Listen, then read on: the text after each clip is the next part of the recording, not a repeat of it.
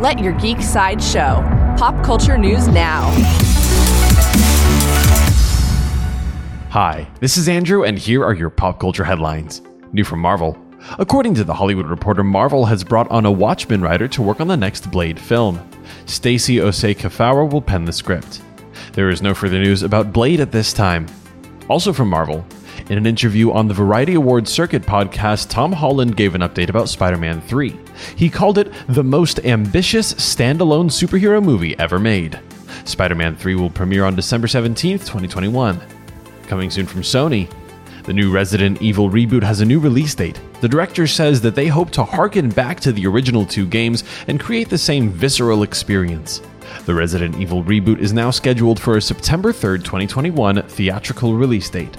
For fans of monsters, Eternals director Chloe Zhao is set to work on a new film for Universal Pictures. The film will be a Dracula sci-fi western. There is no further news about the new Dracula film at this time. This has been your Pop Culture Headlines, presented by Sideshow, where pop culture is our culture. For any more ad-free pop culture news and content, go to geek.sideshow.com. Thanks for listening, and don't forget to let your geek side show.